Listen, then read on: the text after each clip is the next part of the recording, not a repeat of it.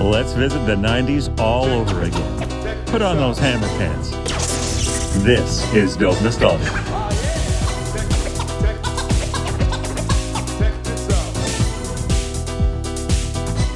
Hello, friends. This is episode 172 of Dope Nostalgia Podcast. My name is Naomi, and I'm your host as always.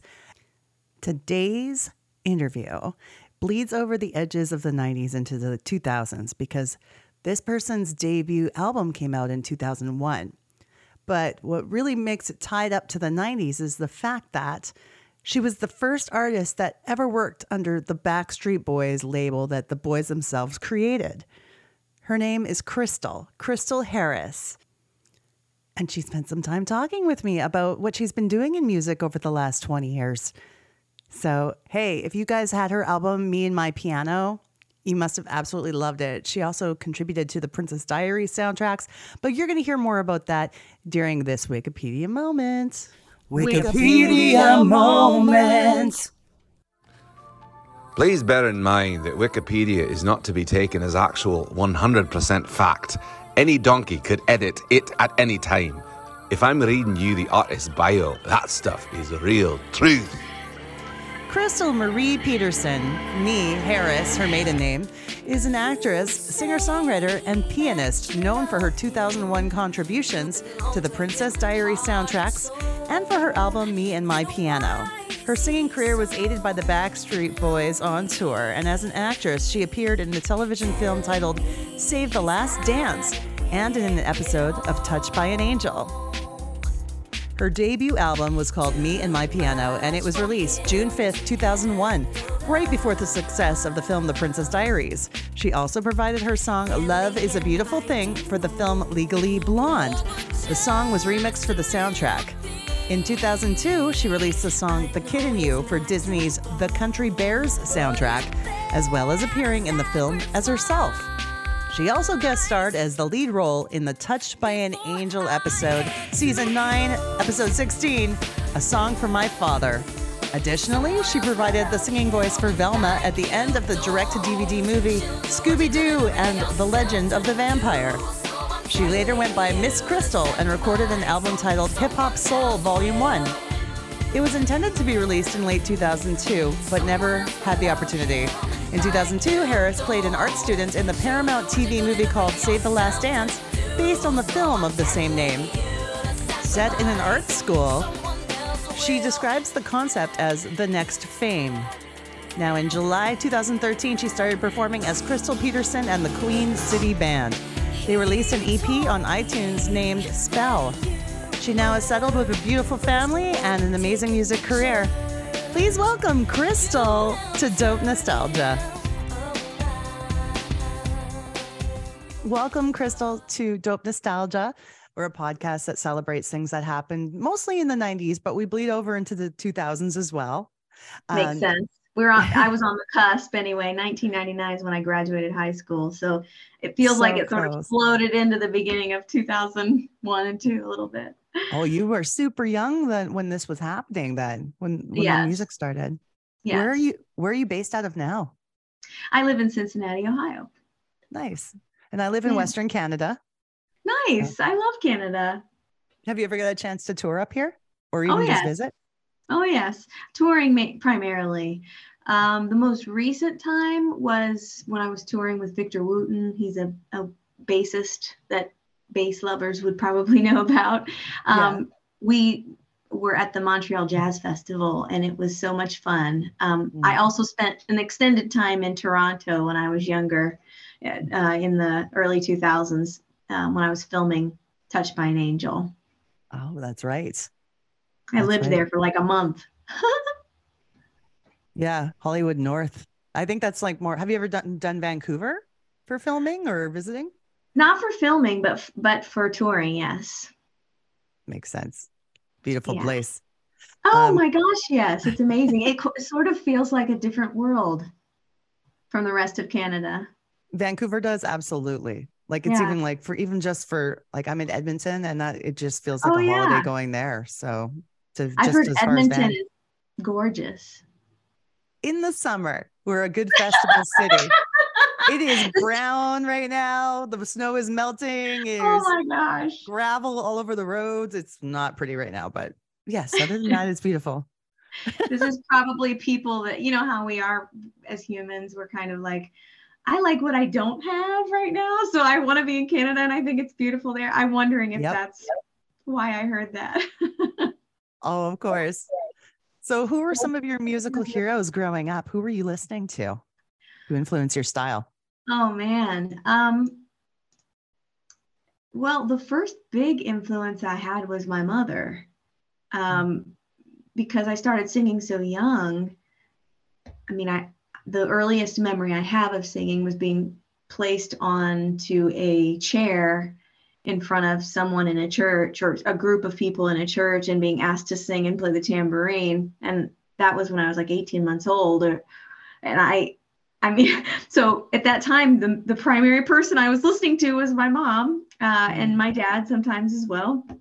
So they were the first influences. And that's kind of my mom really is kind of embedded in the gospel and R&B world, whereas my dad is more in the folk, country, rock sort of world. So I come from a perplexing array of musical influences.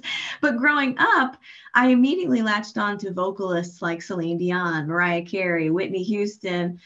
And I think one of the reasons for that was because of the power that it was like they could change the atmosphere. They changed my atmosphere, my world, when I listened to their music. And it was just so impactful to me. Michael Jackson was a huge influence for me early on. I loved the way he layered his vocals and sort of created an orchestra out of his voice behind him as the lead. Yeah. Early on, I latched onto the Police and to Sting. And then as I progressed, getting older and kind of, growing out of being a kid and becoming an adult, I started to explore other influences that were more alternative at the time, like a Radiohead, or gosh, let me think. I mean, I loved all the 90s bands too. Pearl Jam, Counting Crows. I still love the Counting Crows so much. So yeah, I have a broad array of influences. And even now, I think I'm less and less rigid about my influences. Sometimes there are like purist people who are like, I'm all soul all day, every day. That's all I like. You know what I mean? For me, it's like month to month or day to day. I'm kind of like, what music really, do I need today to channel whatever I'm feeling? And I gravitate toward that. But a lot of the earlier influences definitely continue to carry on and carry over for me today too. It's all a puzzle of all the things over time. It usually is, especially with musically talented or musically inclined people tend to have a variety and don't stick with one thing. It seems to me that's the case. And so you were saying at the end of the 90s too, like you were finishing high school. And when did you start playing piano? Because that's obviously a big part of your life. Yeah. So my mother has been a piano player since she was a baby. Well, not almost a baby, 3 years old, a kid.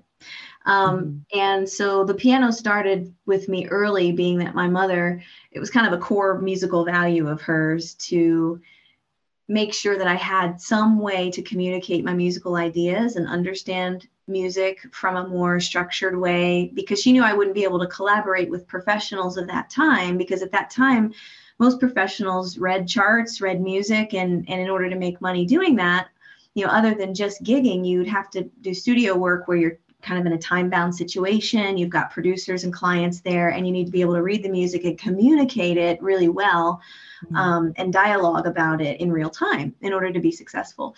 So I started learning the piano. Rather, she said to me, you need to start learning when I was 6. And I really enjoyed it for the first 4 books. And then I got to the 5th book and it was really getting hard and I got frustrated. And it's kind of funny because I recently was talking to my husband about this. I said, I think my frustration at the time was not necessarily because I couldn't do it perfectly, but it was because I wanted so bad to play the music that, you know what I mean? I just was frustrated. The theory gets in the way of the creativity. Exactly. So to your point, my mother says, okay, I don't want you to have a breakdown over this, essentially. Why don't I show you some chord charts and teach you how to improvise a little bit more and just go to where the chords are, what the melodies are that you're hearing in your head, and go straight to making the music that way rather than having to transcribe, because that's it's a very classical way of approaching. It has a lot of value. I've used that throughout my life to communicate as well. But what I've used more is that here are the chord charts, here are the lead sheets, and we all know the map now, but we can create the territory as we move through the music. So that was the big revelation I had. And I had that revelation probably around 11, 12 years old. And then just continued to use the piano as a way to solidify and write my own music. That's young too, very young. But I mean, when you start in piano, generally, that makes complete sense. Yeah, it really does. You don't really hear about people starting in like their 20s and 30s. True, that's true. I think that's sort of a tradition in a way, because when you start to get into piano playing, I feel like the subject matter experts of that area are normally saying, start early because it's easier to grow in that particular path if you start your muscle memory early.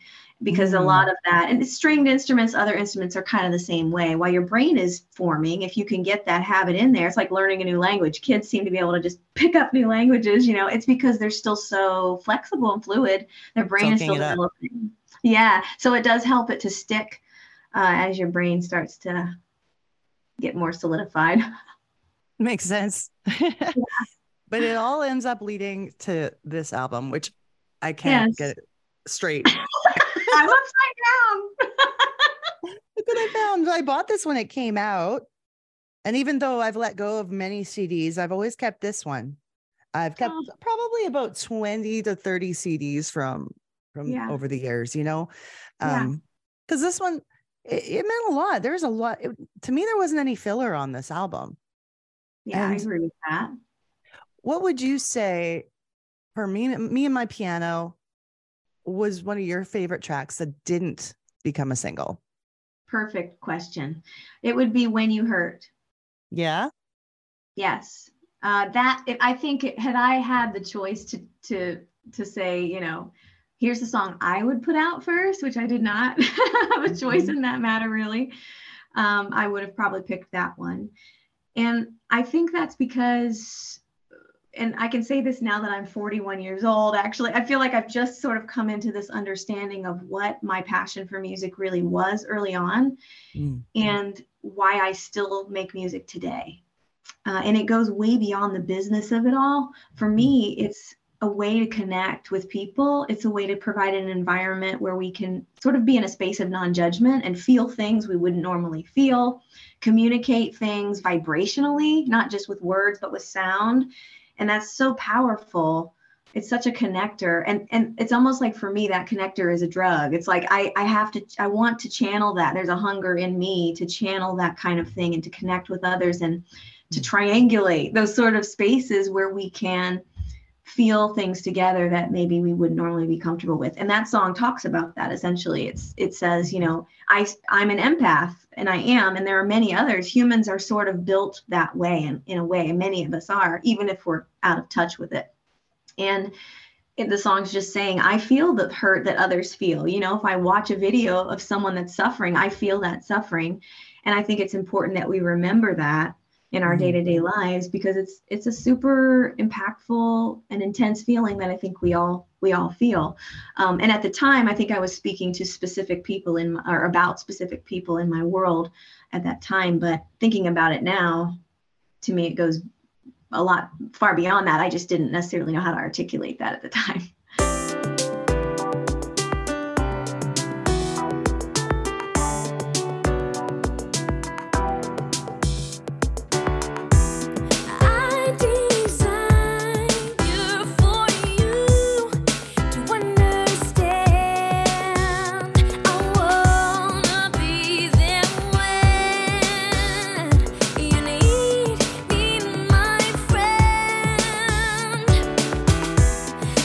Let me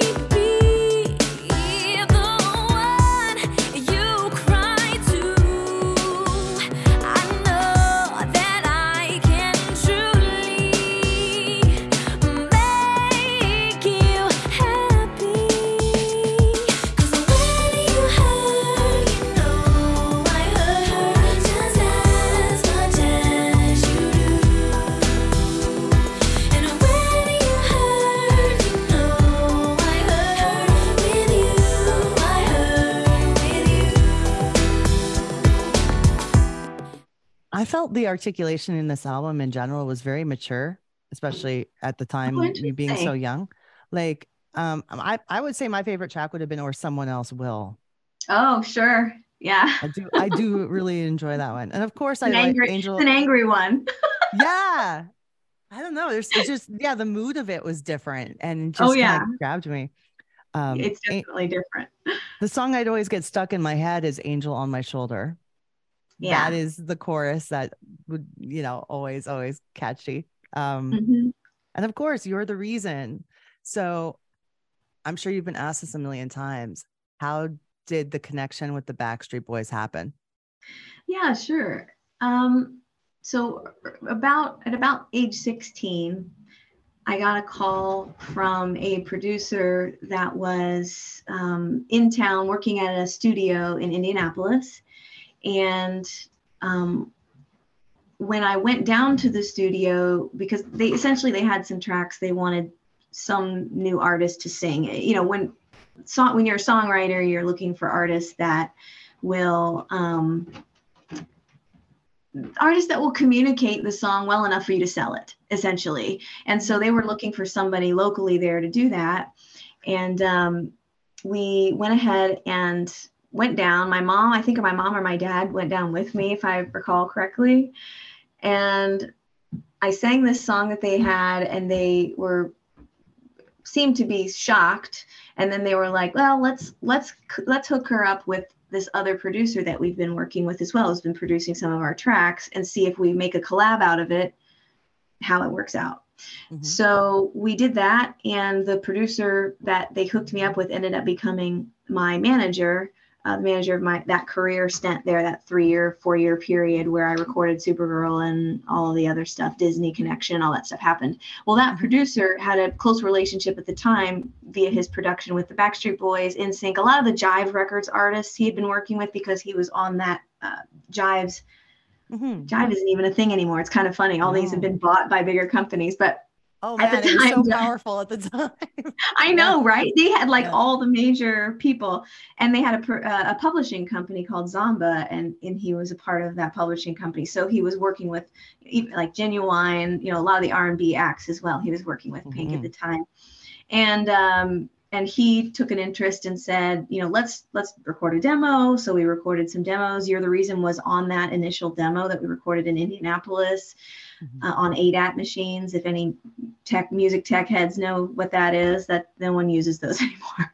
But they look like videotapes. Yeah, they look like videotapes, and they go in and you record on them.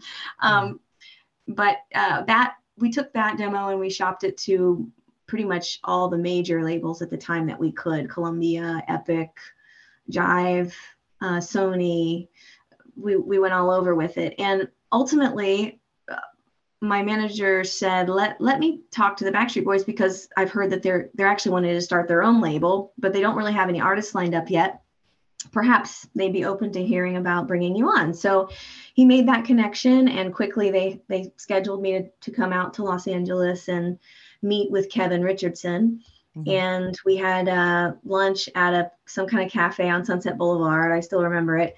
And we talked, and he seemed pretty ecstatic about the demo and that he wanted to move forward. So he shared some stuff with me about the label, and we went. The rest is kind of history. We signed papers and we moved forward. And then after I graduated from high school in 1999, just several months later in November, I moved to Los Angeles and started recording Supergirl there.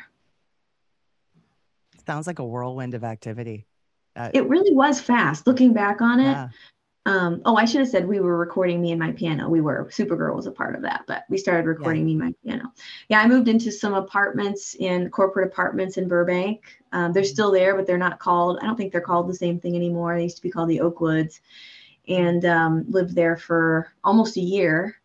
And then not long after that, the Backstreet Boys offered for me to be on their tour as their opening act, which was, a huge boost in visibility. So we obviously said, thank you. This is the perfect way to launch the record and to move forward. So you go straight from high school to performing in front of 20,000 people a night. Yes. How was it for stage fright? Like how did you, are you a natural performer on stage, or was it like you had to grow into it a bit? This is such a good question, because at the time, I don't think I really had any stage fright. For me, it always felt more like adrenaline back then. Like I would get ready to go on stage and I would just feel this rush of energy. My heart would start to race a little bit. And I thought, okay, you know, the moisture goes out of your throat. You start to feel dehydrated. But it didn't feel like nervousness, because I have a lot of experience with anxiety and panic attacks and things now. So it didn't feel like that then, which is interesting. And I've been performing, of course, for a lot of years up until that point. I mean, 10, 12 years really, on a professional level. So it wasn't anything new there. But as I started to prepare for the tour, I encountered some pressures that I wasn't used to. And the environment wasn't as supportive as I wanted it to be in my close circle. The Backstreet Boys were always supportive. Let me be clear about that. They were always very supportive, but they weren't necessarily in my world every day to day. I was an artist working with other people who were influencing what I was doing, helping me get ready for the tour, and they had nothing to do with that. And that environment started to close in on me a little bit. And that's when I first remember starting to feel worry or anxiety around music. I think I felt pressure before in my childhood, but we don't have to go into that. But in the situation with preparing for that tour, I think I realized that I was, well, not that I could put these words behind it, but I think I realized that I was now a product of a company, and that there were other people's livelihoods that were dependent upon me doing something a certain way based on their expectation. So my desires were not really integrated very much in that process. It was more like, this is what you need to do. This is what you have to do. Do what I say. Let's, you know, like it was a lot. And I was used to more of a supportive environment where I was developing and still developing. And so I was hoping this was going to be an extension of development with, you know, really starting my career and you know, because I'm a different vocalist and different musician today than I was back then. And a lot of that is because I've become my own developmental advocate. I started developing my own sound and things. Whereas when you're a product and you're talented, people are like, let's get this sound developed right now. Let's do it in the next 6 months. And that's, not everyone is really good at being a coach, right? They're not really good at stepping in and advocating. I had an agent from William Morris, though, who was awesome. But because I was so surrounded by pressure and other things, I actually didn't even take her up on what she was offering. I look back on it now and I think she was prying in to try and understand what I was in, what relationships were in my world, and how she could try and influence that. And I just had a whole set of belief systems and all kinds of things that were, like we all do, that were a part of my interpretation of the world at that time. So all good, learned from all of it. I'm the woman I am today and I have more peace in my life and balance than I ever have, partly because that's how my career journey really began, was as an adult or almost adult. Yeah. And it's quite a burden to take on, like you said, worrying about other people's jobs depending on what you're doing, and just the fact that you were able to take that experience and gain positive learning from it is it was tough. A good thing. Yeah, it was super tough. And I will say I had some moments where I felt like I was able to access an authentic space. And what I found from fans who have reached out over the last 20 years to me to tell me how much those songs meant to them, I realized that even in the midst of all of the things I was processing and all of the crazy crap I was going through in the background, that my heart still somehow resonated through all of that. And that was really encouraging, and always is encouraging to hear when people reach out, because I think there were parts of those songs that I was just trying to be honest in. And even though they didn't get publicized or pushed as hard as Supergirl, I still got the chance to say those things, and there were a lot of people that heard them. And even with Supergirl, people say that, and I'm like, wow, I guess because that song says in it, it basically tells you that I'm struggling, and that I don't understand how to represent myself in a situation where I'm used to other people kind of defining for me what my environment will be. and supporting that in some way. Plus I'm growing up. I'm not even, I'm 17. I'm just trying to figure out how to relate to the world as a grown woman, And that's why I was saying, going back to the maturity of the album, first of all, for a debut album, the fact that you got to do so much of the writing is not very common. Yeah, that's true. Yeah, I guess that's true. And your stories resonate deeply with people. They resonated with me because the things that you were saying really helped young ladies, I thought, and I could still listen to this album to this day and feel the same way, that it was powerfully inspiring now. And it's interesting to see your perspective from the other side of it. Yeah. It's an interesting thing. That whole situation almost at this point in my life seemed like a set up, not a setback, as they say, because again, I don't know, because I was so used to the business of music from such an early age, the contracted side of it and working with producers and clients and stuff. I think I didn't really understand what it meant to try and hold on to your heart and develop that in the midst of a business like that. Yeah. I think I was naive, who wouldn't be unless you had parents in the industry who had been through this and knew what to look for and were really also advocating for you, for your benefit on some level or another. And I didn't really have that. My mom's exposure to the business is a little bit more on the back end, to use a technology term. She's doing the background vocal sessions, she's coaching, so it's not in you're now a product and you're now taking your music and making it into a sellable thing. And it's just a different situation. The machine part of it. Right? Yeah, it's really weird.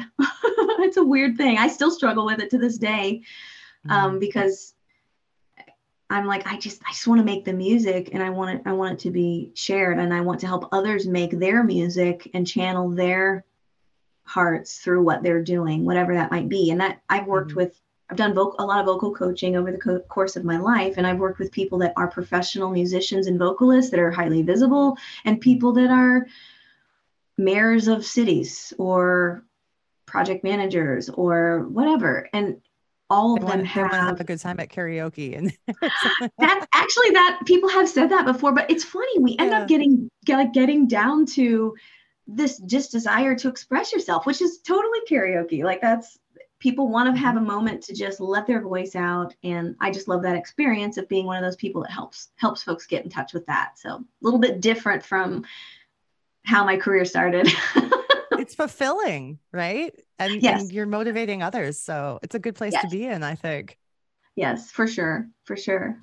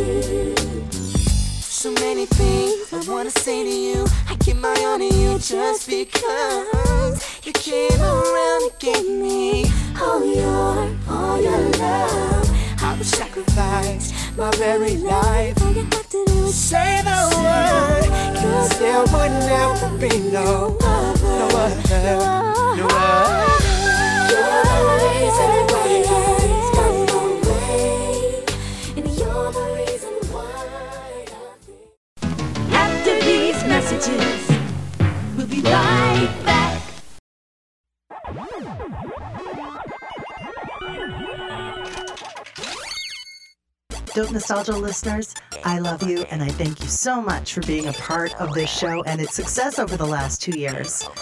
We have what's called Patreon for those who want to support the show financially. For as little as $1 a month, you can become a subscriber and get bonus content, early podcast release, all kinds of cool behind-the-scenes stuff, and more. There's different tiers of membership starting at only $1 a month. And we even have some special merch for you guys who are in it for the long run. So please, join our Patreon. It's at www.patreon.com/dope nostalgia.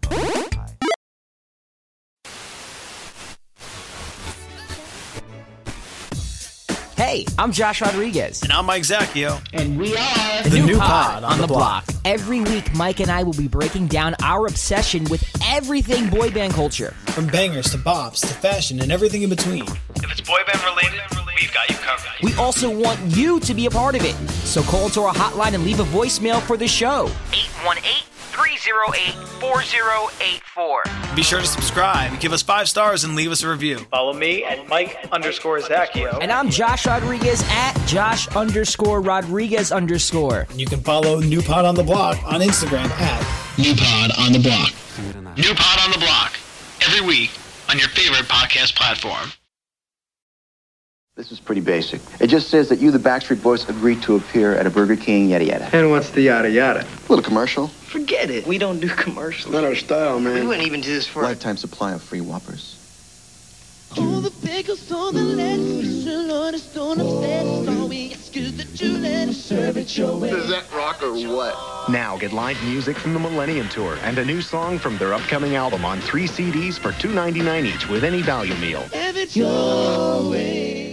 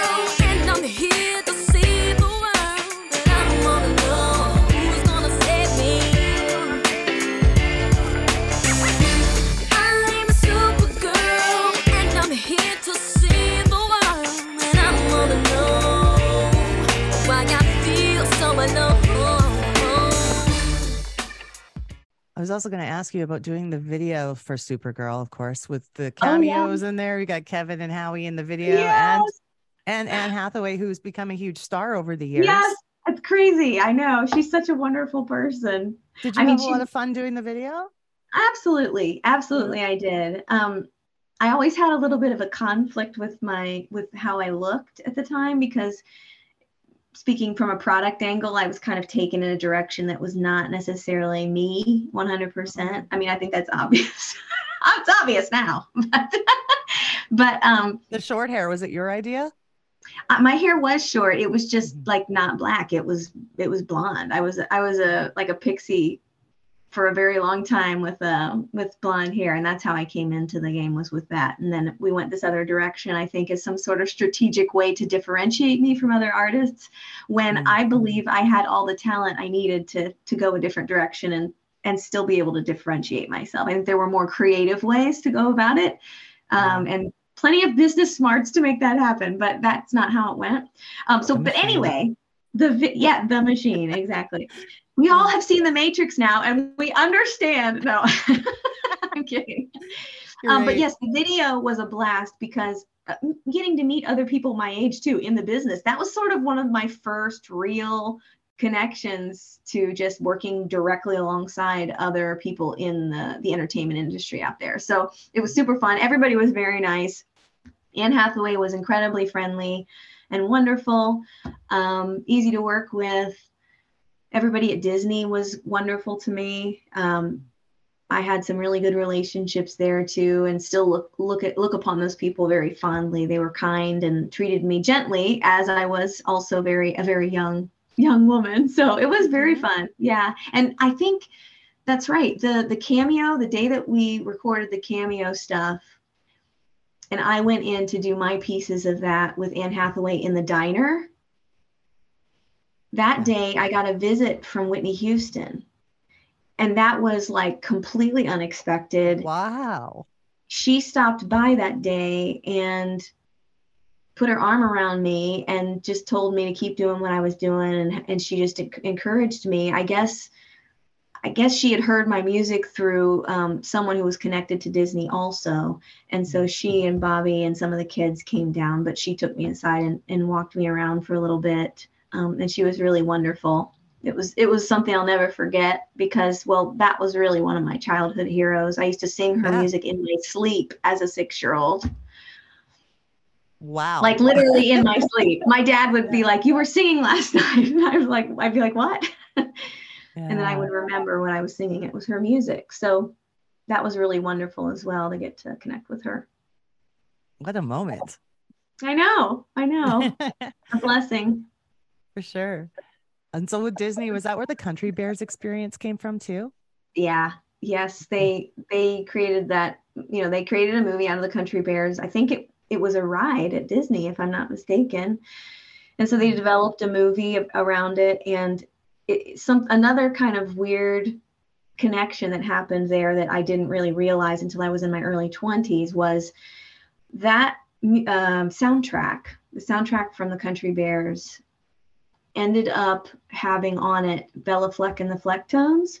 And later in my career, when I started doing more theater work in my early 20s, after kind of exiting Hollywood, I eventually, in like the next few years, made it back and went back into theater because I wanted to see if there was a place there for me to find the right environment, for my expression, just kind of trying to find my place. And I did a musical with the Opryland Corporation, and it was a big Christmas musical. And Victor Wooten, his daughter was in that particular musical, and he and I met. He and actually one of his brothers, I believe, was also there. We met, and I ended up recording something with him at that time while I was in town, living in Nashville at the time for a while. And he and I ended up circling back to one another in my early 30s before I went on tour with him for 3 years. Oh, wow. And he was like, "I don't know if you know this, but I was on that record with Bella Fleck and the Flecktones," because he's their bassist. And he said that you were on that same record. And I said, "Yeah, I was, but I didn't know who you were back then. I had no idea." That's crazy to find out later. I know. I had no idea. So that was super fun. And working with all the animatronic bears and seeing how those work behind the scenes. Like there's a person operating the bear's head and face, and then there's another person in the suit doing the other things. I mean, it was a wild thing to see that from the back end, for sure. No kidding. Yeah. No. And then we're talking probably about 10 plus years later. You started performing as Krystal Peterson in the Queen City Band. Yes. Right? Yes. So, and then your husband is your drummer. Is he still your drummer? Yes. Okay. Yes, so, he's my drummer. Tell me about that experience and how it led into what you're doing now with music. Sure. Absolutely. Yeah. So after coming off of the road, well, actually, while I was still on the road with Victor Wooten, I started feeling like I wanted to start to experiment with, what would it look like if I tried to channel what I believe is my, current musical atmosphere or feel, and what I would be writing today. And what if I put a band together around that consisted of my friends, basically, that I know are musicians that I've heard play. Because my husband and I had done some performing together in my early 20s, just he and I only, like piano and drums. And that was really successful. And we really enjoyed ourselves. It was just something, kind of a labor of love, something we did together after we first got married, because we had already been playing together a little bit, and we just wanted to do more. So it was kind of implied at first that he would be my drummer, and we just communicate very well musically. So it made a lot of sense to keep him doing that. So I did that. I brought in some friends to play horns and a friend to play bass, guitar. and a percussion, and slowly but surely more people even joined the band, because we would do festivals around the region, and other people would say like, hey, do you need a trombone player? Or hey, do you so it grew quite a bit. It grew to like 11 people. It was kind of insane. But we recorded a record, and it was really my first attempt to try and express this next season of my life as a musician and a writer. And having my friends there, a part of that was really special. It had its challenges too at times, as you could expect, you're bringing friendship in alongside, something that can be very vulnerable and volatile. When you get into the inner parts of who you are and you try and channel those things with other people, that can be a very complicated experience at times for everybody involved, because everyone wants also we all want to channel something, and to bring those things together can be really challenging at times. Mm-hmm. So that experience was a very positive one, in that I felt like, okay, I made a lot of relationships through taking a grassroots approach to music. And I was just talking to a guy from a band last night at a local gig I did here, that said he was at a festival that we did a show at, and we were in like a barn. We were all sweaty that night. There were about 150 people there, small group, but it was such a vibrant and intense night with the band in there and everybody else. And we were sweating and dancing, and it was amazing. And those relationships are relationships that I still have today. So quite a bit different from my the early larger grand scale of things, where it seemed like I was sort of over here and being shipped from place to place. That's why I call myself I was kind of a product being shipped around doing things. And I still have some of those relationships, but most of them were very much based on that supply chain kind of thing, what was going on there. So the Queen City Band was a situation where it was like a community endeavor, and I was really trying to get down to, how do I want to engage with my community when it comes to music? Because my grandmother, that was her legacy, was she played music in her community, and she taught people how to play music, and she was there to support them, along with playing live herself and performing every week. So I saw that as like, wow, what a cool life. You get to have a full life. You don't have to necessarily be on the road all the time, but you can still make these long-lasting relationships where you really cultivate something special that is really impactful to that community and to you. So yeah, that was really fun. And it was very much focused on like kind of a soul and R&B approach, sometimes sort of experimental, given that I come from very much of a jazz background. My mom's a jazz pianist and comes from that position vocally as well. And I sort of fallen in love with jazz music because of its experimental quality. I like improvisation a lot. And something that I found was lacking in the pop world of my early years was the room to stretch out and actually bring the song of the moment into the equation. So like a Miles Davis, who I absolutely adore musically, I adore him because he welcomes all of the possibilities. You can have a song map. That song is a map for the journey, but that journey can take on all kinds of different challenges and new melodies and new things. And that's what the Queen City Band really did for me, is we wrote songs together, and then we performed those songs. But when we performed them, we would open some of them up to what might happen there. And that also did it fulfilled that piece of me that didn't get that early on, which was like, I want to connect with people in the moment right now, listen to the heart of this collective space, and channel whatever that is out right now.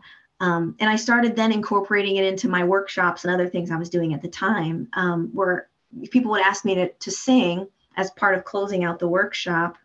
And I would just say, let's write something now. Let's create something now. I'll pick a chord pattern, and we'll tell me what you need to hear today, or what are you struggling with? Let's talk about it. So it's kind of like larger scale versions of that. So the Queen City Band was like the doorway to that. And although we ended up disbanding, and we're still friends, we had some challenges at first, but we're still friends to this day, and we still high five one another and see each other around town. But ultimately, I find that to be a foundational building block in helping me understand how to scope my direction and giving me a space to try new things and to try and translate some of these things into real ideas that other people can see and collaborate on. And it sounds like it's so much more fulfilling, and it feeds your soul, you know? It does. Yeah, for sure. In comparison. Yeah. And I mean, even after the Queen City Band stuff, I've taken a bit of a break actually, but really to take that situation and that kind of lessons learned from that and go, okay, you know, what did I learn from that, and how can I continue to open my world up internally and channel those things that are most authentic? And so I've been just very recently doing some more experimentation. You know, I actually recorded a record that never got put out, that was like a hip hop / R&B record. I recorded it in Toronto while I was filming a pilot for Fox Pictures. And that record never got out. There was one particular song on it that was put on a DJ Jazzy Jeff mixtape. It was a remix of a Jay-Z song that I, wrote something over top of. But that, I do love beats and just taking beats and putting vocals, orchestrating the vocals on top of that foundation of the bass and drums. And I've always been very connected to hip hop music. Still, some of the central, inspirational things for me are, especially day to day, are the hip hop groups that integrated jazz, like Tribe Called Quest, Common, Jill Scott. Early on, I latched onto some of those things. Music Soul Child. He's another one that I listened to quite a bit, and thought, wow, this is bringing some of my love of that music from early on when it first emerged in the 90s as like a big thing for all of us that are now in our 40s. We were like, hip hop is a defining part of my culture. Missy Elliott changed my life. I mean, she really did. And I still listen to her sometimes and think like, she's the one person who can just say, you're worth it. You can do it. Don't give up. Like, all of her songs really kind of lead to that end. So that, bringing some of that onward after the Queen City Band, I ended up working with the guy who was the percussionist in Queen City Band. And he got some beat machines and started just making music. And he was making some music with my husband too, and a different thing that they do. And I was like, man, maybe we could it could be simple. I started building my husband and I started building a studio in my basement here. And I thought, why don't we just have him come over, bring his beats, and we'll just start writing. And so we did. And so I've also put out some just kind of random singles here and there recently. I think most of them I put under the name Krystronica, which has become a nickname of mine that a cousin came up with. Because she's like, your music is called Krystronica because you can't really explain it. I don't know why she said that. I like it. So I started just doing these songs where it was basically beats and vocals with a few other instruments in there. And that was super fun to go about that iteration. It's kind of like just iterating upon yourself is kind of what I've done, is take the lessons learned from the last situation and carry it into the next one and try and continue to develop who I am as a person. I mean, in the end, I think we all do this through whatever our passion is. There's no way, if you're a podcaster, you're probably channeling a part of your heart here and iterating upon it as the thing grows, That's why you choose the type of show you do. You have to make it, it's something that fulfills you that way. Yeah. Yes, exactly. You said it so much better than I did in a million words. No. Not really, but hey, but yeah, I see what you're saying. And where can we find your newest music? Can we purchase it, support it, or find it on a streaming service? Sure. Yeah. It's on all the major streaming services. Good. So you can find it there. And you can also find the stuff that I've done with Victor Wooten is on his record. I think I've exposed a song that he and I just did on our own as well that's out there under my name. So yeah, if you look me up, you should be able to find me on all of the major streaming services. Yeah. I'm excited. I'm going to add some to my playlist so I can see what's been going on. Yeah. Yeah, no, I'm excited. I'm going to wrap up right away. I just have a couple more quick questions before we go backwards again. But have you ever stayed in touch with the Backstreet Boys? Yes. Periodically, AJ will reach out if they're doing a show in town here. The last couple times I actually haven't been able to make it because it's been so last minute that I couldn't make it happen. But he's kept in touch with me the most, I think, of everyone. I recently heard from a fan, a gal who runs one of the fan groups for Nick. And I was going to be connecting there, but that never happened. So yeah, basically AJ and I have stayed connected loosely since then. Okay, nice. And then this question I love to wrap up the show with because it's fun. When you think hold on, my dog is barking. Of course. Who wants to answer? This is a good one. I liked her timing. I think she has that kind of timing all the time. She wants to answer this final question, which is basically what kind of either food, fashion trend, clothing item, toy would make you nostalgic for the 90s? Oh my gosh, what a fun question. I love asking this question. Oh, clothing wise, flannels, always like, and the minute I have to take one off to tie around my waist, I'm like, 90s, like, and now too, everybody's wearing this stuff. It's crazy actually to see. My goodness. It's all back. I walked into a Forever 21 probably about 6 months ago. Yeah. In the fall. Yeah. And it was filled with, those bodysuits that snap? Yes. It had those. It had flannel. It had the little backpacks. Oh, no. I did not know they were bringing those back. That's insane. I took a picture of this and I posted it on my Facebook. Like, what year is this? 1995? What year is this? It was like a time warp. It was unreal. Weird, isn't it? Yeah, it's super weird. Yeah, I think that, and TV. Like, I always go back to TV shows and I'm like, the 90s. I watch Frasier all the time. Yeah. Probably makes me a nerd, but that's fine. I am a nerd. That's the truth. We all are. We all have our nerd things. Yeah, exactly. Yeah. So I watch that a lot and I'm like, man, this is so, because even the clothing and the decor and the haircuts, Friends is one of my favorite shows still to this day. Yeah. Our kids are watching Friends, I know. I know. So it's crazy, isn't it? And it's funny too, because a lot of the TV shows that were in the 80s and 90s that were popular, sometimes the humor doesn't translate well to where we are now. Right. Yeah. But for some reason, it seems like a lot of there are a few of the shows that are still, what's the word? Not current, but they still work. Oh, yeah. Yeah, they're still relevant or something. Yeah.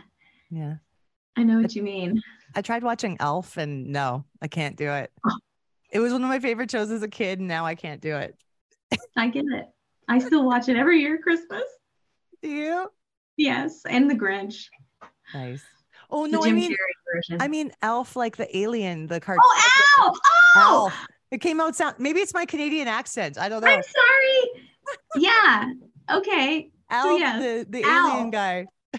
I can't watch that either, actually. I tried to watch Beavis and Butthead the other day too, and I was like, I don't think I could do this. Isn't there a new one out now? I think. I don't know. Is there? Oh, I'm scared. Me too. What could it be? So you get what I'm saying about Elf. Okay, that's good. Oh, yeah. Totally get that. It's just not funny now, but as a kid, wow, I just thought it was the best thing. Yeah. Because what about Who's the Boss? I think that's like 80s, right? Yep. That's, to me, that's not 90s. Oh yeah, it might have ended in the early 90s. Yeah, that's what I thought too. Yeah, makes sense. But yeah, I don't know if I could watch Who's the Boss again. I should try. There's just too much stuff to do. I know, right? Exactly. That's the other thing. Priorities. Mm-hmm. Yeah. Mm-hmm. And I really appreciate you spending time with me, Krystal. It was an honor to talk to you about all of this stuff. So thank you. Of course.